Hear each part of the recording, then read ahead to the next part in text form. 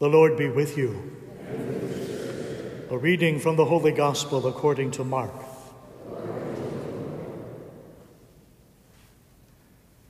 The apostles gathered together with Jesus and reported all they had done and taught.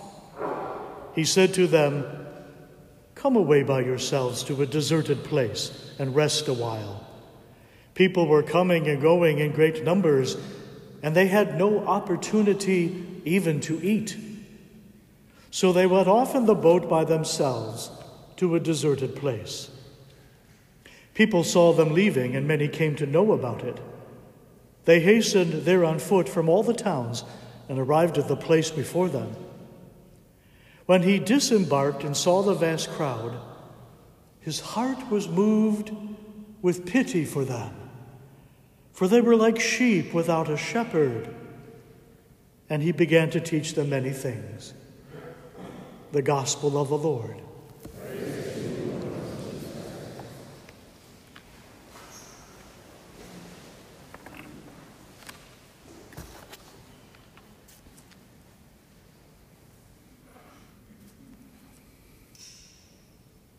Once upon a time, Mrs. McGillicuddy is preparing lunch. All of a sudden, she hears a knock at the door. She ignores the intrusion. A second knock ensues, and she gets frustrated. Answering the door, she sees a young salesman. He's there to sell vacuum cleaners. "Good morning, ma'am. Do you need a new vacuum cleaner?" "No, I do not need a new vacuum cleaner." And as she goes to slam the door, he puts his foot out and stops the door from closing. And he whips out a bag of cow manure and proceeds to dump it on the front hall rug.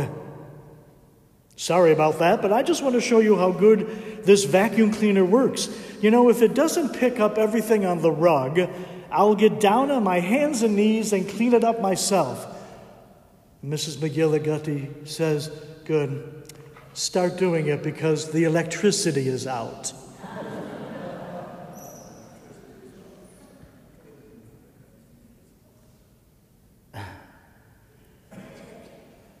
In the words of Benedictine Sister Verna Holyhead, if God is not in the interruptions,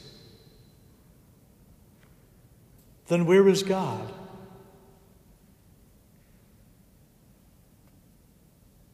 If we are unable to allow God to interrupt us, then where is God?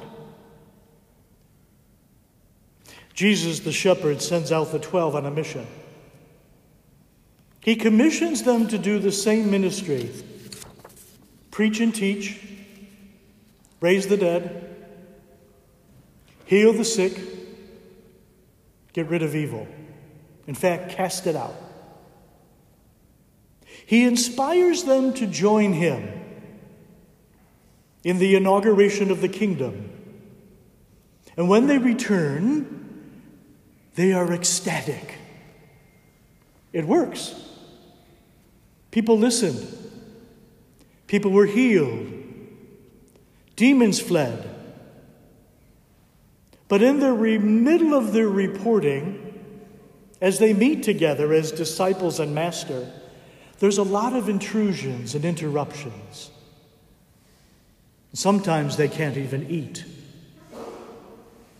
But if God cannot be found in those interruptions, where do we find God? A good leader, no, a good Christian, my brothers and sisters, allows interruptions.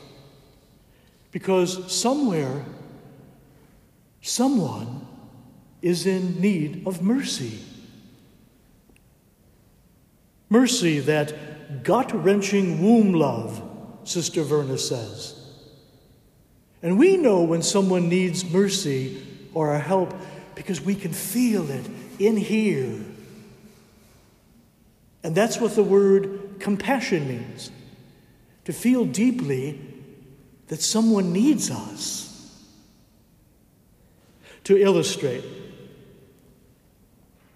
after Saint Damien of Molokai contracted leprosy, he asked Franciscan Mother Marianne Cope to take over his ministry in Hawaii. Now, we would think that working with any deadly, contagious disease would make us think twice about the ministry of compassion. Instead, when the Franciscan sisters arrive, they say, "How much good there is to do here." And they thanked Father St. Damien for inviting them. Here's another illustration. The Franciscan friar and scholarly theologian St. Bonaventure, whose feast day we celebrated a few days ago, was the major superior of the order Friars Minor. And one day he visits a monastery, and a friar is just waiting to talk to him. But he's very shy. And so he misses his chance to speak privately with this great theologian, soon to be Cardinal Bishop. Finally, as Bonaventure makes his way down the road, the friar goes running after him, interrupting his travel, and he asks for an audience with the superior.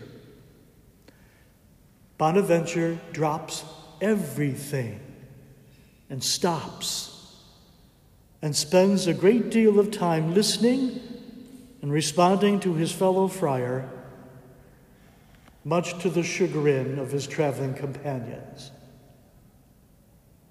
What is the sign of a good shepherd? What is the sign of a faithful Christian? Is being aware of the balance between finding God in the interruptions of life and finding God in the quiet. And every day, it can be a balancing act. But that is the Christian life. One moment allowing God to interrupt us through another human being, and another moment finding a quiet place to collect our thoughts and our prayers. Every day we come to this out-of-the-way place, this chapel, where Christ interrupts our schedule. In the words of Walt Whitman, happiness is not in another place. Happiness is but this place. It is not for another hour. It is for this hour.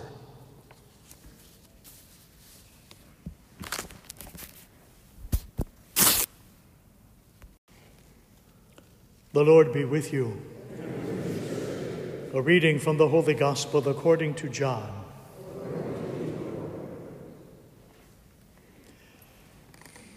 When the crowd saw that neither Jesus nor his disciples were there, they themselves got into boats and came to Capernaum looking for Jesus. And when they found him across the sea, they said to him, "Rabbi, when did you get here?" Jesus answered them and said, "Amen, amen, I say to you, you are looking for me not because you saw signs, but because you ate the loaves and were filled. Do not work for food that perishes, but for the food that endures for eternal life, which the Son of Man will give you. For on him the Father God has set his seal." So they said to him, "What can we do to accomplish the works of God?" Jesus answered and said to them, "This is the work of God, that you believe in the one he sent." So they said to him, "What sign can you do, that we may see and believe in you? What can you do? Our ancestors ate manna in the desert, as it is written, he gave them bread from heaven to eat." So Jesus said to them, "Amen, amen, I say to you, it was not Moses who gave the bread from heaven, My Father gives you the true bread from heaven. For the bread of God is that which comes down from heaven and gives life to the world. So they said to him, Sir, give us this bread always. Jesus said to them, I am the bread of life. Whoever comes to me will never hunger. Whoever believes in me will never thirst. The Gospel of the Lord.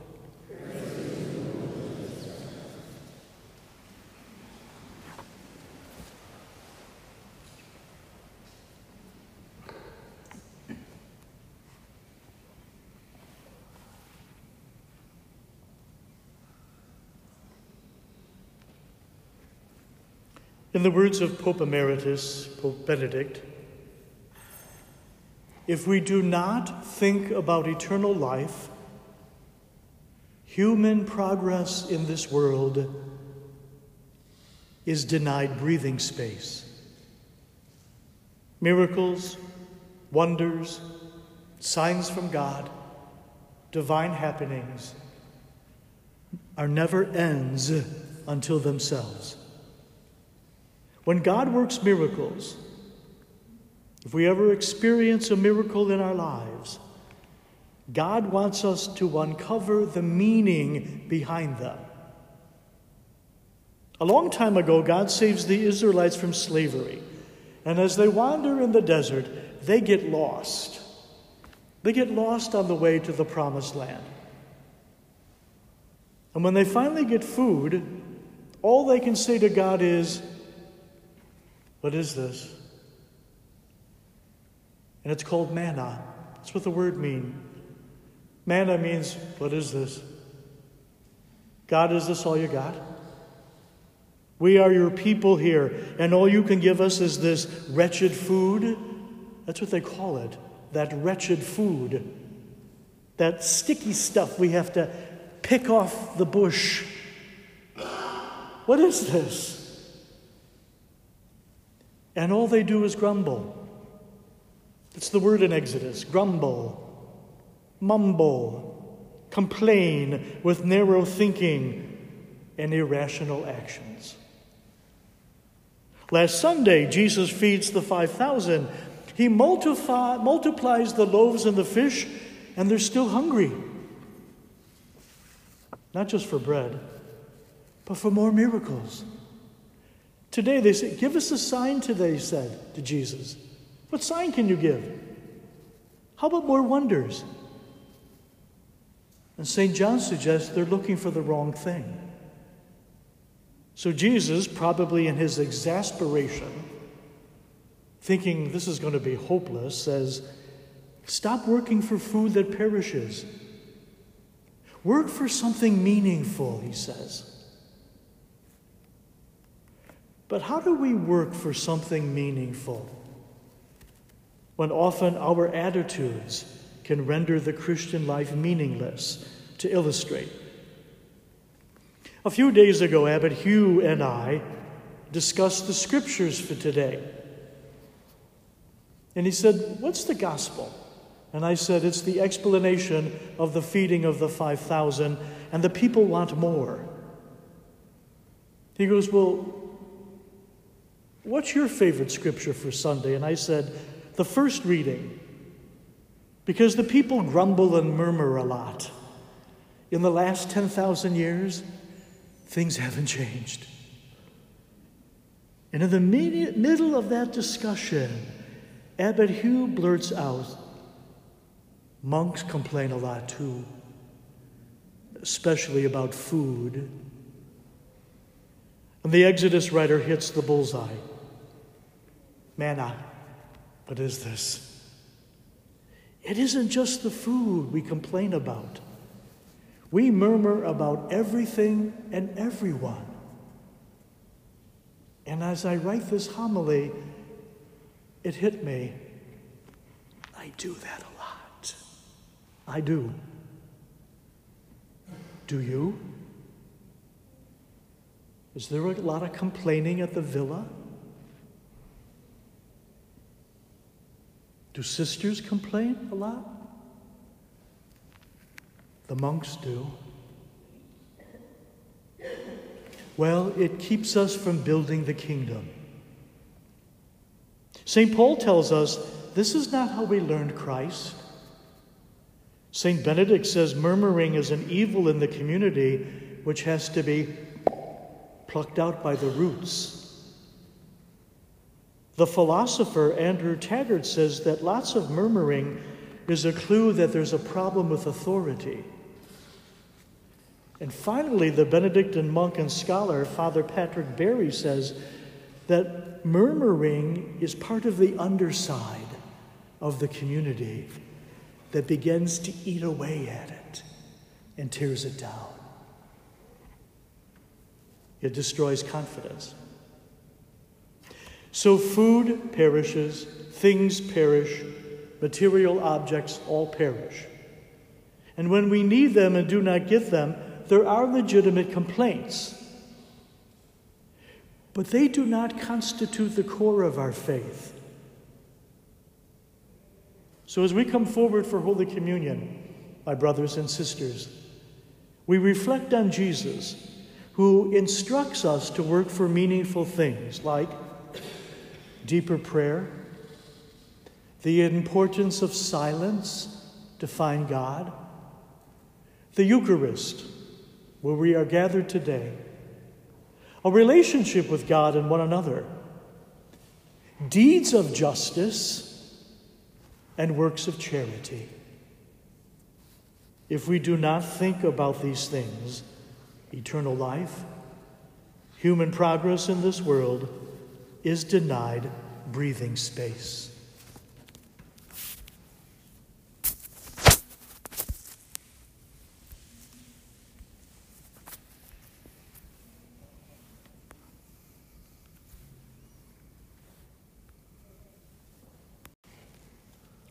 The Lord be with you.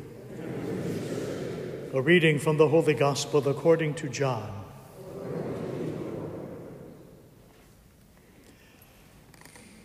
When the crowd saw that neither Jesus nor his disciples were there, they themselves got into boats and came to Capernaum looking for Jesus. And when they found him across the sea, they said to him, "Rabbi, when did you get here?" Jesus answered them and said, "Amen, amen, I say to you, you are looking for me not because you saw signs, but because you ate the loaves and were filled. Do not work for food that perishes, but for the food that endures for eternal life, which the Son of Man will give you. For on him the Father God has set his seal." So they said to him, "What can we do to accomplish the works of God?" Jesus answered and said to them, "This is the work of God, that you believe in the one he sent." So they said to him, "What sign can you do, that we may see and believe in you? What can you do? Our ancestors ate manna in the desert, as it is written, he gave them bread from heaven to eat." So Jesus said to them, "Amen, amen, I say to you, it was not Moses who gave the bread from heaven. My Father gives you the true bread from heaven. For the bread of God is that which comes down from heaven and gives life to the world." So they said to him, "Sir, give us this bread always." Jesus said to them, "I am the bread of life. Whoever comes to me will never hunger. Whoever believes in me will never thirst." The Gospel of the Lord.